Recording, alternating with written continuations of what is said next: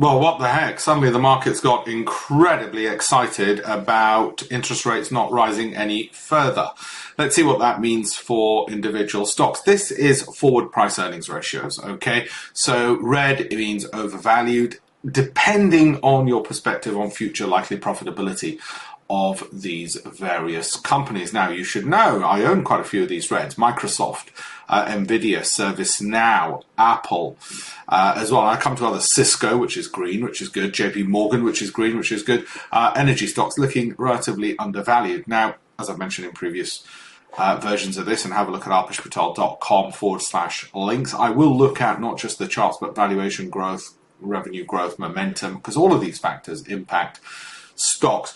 So what kind of week has it been? Well, blimmin' heck, thanks to that massive set of rallies, and look at Intuit over there, thanks to that massive set of rallies, pretty much everything is green except energy. And you might say, well, hey, hang on, shouldn't energy be green if we're not going to have a recession, if interest rates are not going to rise? And it could just be that the market's got it wrong on that one. So don't underestimate that. How about the 1 month performance on exchange-traded funds? Well, Brazil continues to stand out, but actually now increasingly other areas, consumer cyclicals, pretty much actually almost everything is looking green. Technology, of course, in particular for obvious reasons. If you're not already looking at the Great Investments program, do have a look, do email us, do contact us. Now, where are we on the NASDAQ? Well, it's at an all-time high. Well, all-time, this year's high. Well, it is all-time high. So it's at the highest point it's been for the year. There we go. Now, I wasn't expecting that in October or November. If you ask me, do you think it's going to go all the way back up there? I didn't think so. So 44% up. S&P up 17. It had peaked at about 19-20%, so it's got a little bit more to get up there. The UK markets up 5.8%. Thanks very much. Right, what are the top stocks? Now, I will have a look at some of these with a view to see if any of them are worthy of special situations. Okay, similarly with the FTSE 350, to see if any of these are worthy of a special situation pick. Doesn't necessarily mean they are, but I will have a look at those. So have a look at my Telegram channel, YouTube, and all the rest of it. I know I say this every week, but it's important. So where are we on the S&P 500? Well, we have most definitely broken out of that downward channel. However, we've done that before here, and it is common for the price then to fall back to the same downward channel before moving upwards. So it would not be a surprise if we went down there and everyone got spooked and thought, oh no, it's a false breakout before we did that.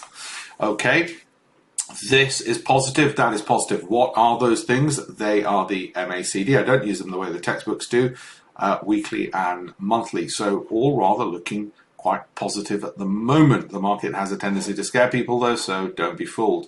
This, the FTSE 100, I expect to go in that direction. All right. And I'll be posting extra stuff on my LinkedIn channel as well. So do follow me on all of those various channels. Now, where's Apple? Similar kind of story. Now, I said the Apple story was, do I buy, in this case, buy more, hold, or sell? Well, we're certainly not selling.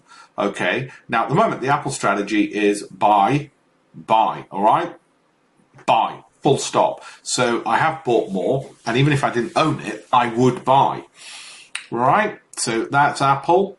Alphabet, I've bought more. If I didn't own it, I would have bought because things have turned around a bit. Right? So that's Alphabet. Microsoft, probably my favorite because it's so easy. I mean, this was an awful time, not good, but since the start of the year, it's pretty much been, I guess that was a little bit, but it's pretty much been a one-way bet. And it's really this that gives it away. Okay, so just keep an eye on that. And as long as we don't get into that touch. Remember, I said earlier in the year, I was actually fearful we were going to get to this. And we haven't yet, so it's really good. And I'd buy. Same Apple strategy with this as well. Looking particularly attractive. I'll get Amazon. Maybe I'd buy even more Amazon than I've already got, actually. Disney. Well, you can see the special situation I've drawn on it.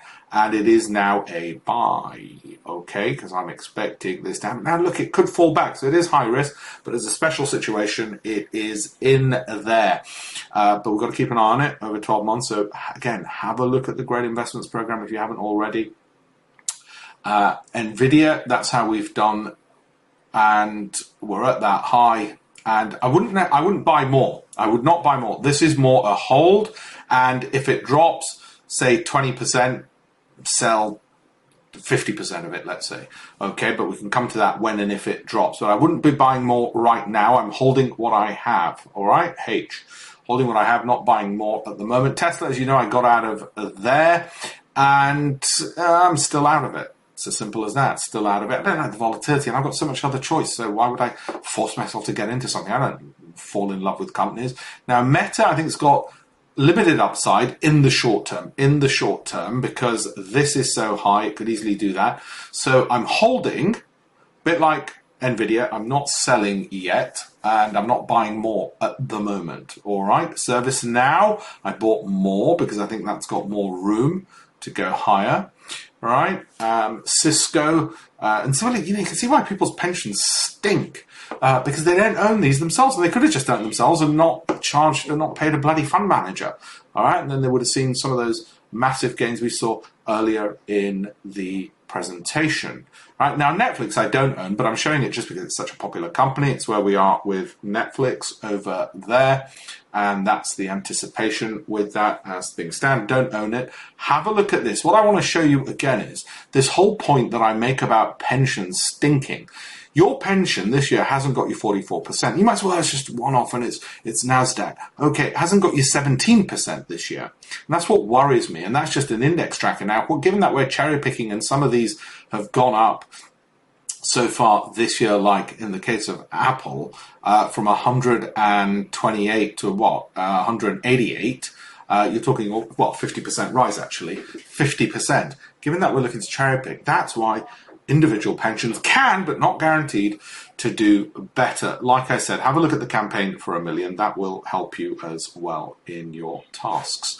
Thank you all very much, and feel free to email me. We do portfolio reviews for people as well who are not already on the program. The private version of this market update, which is a lot more detailed for my Great Investments Program people, will be on the Telegram channel's private channel for Great Investment Program members on Friday.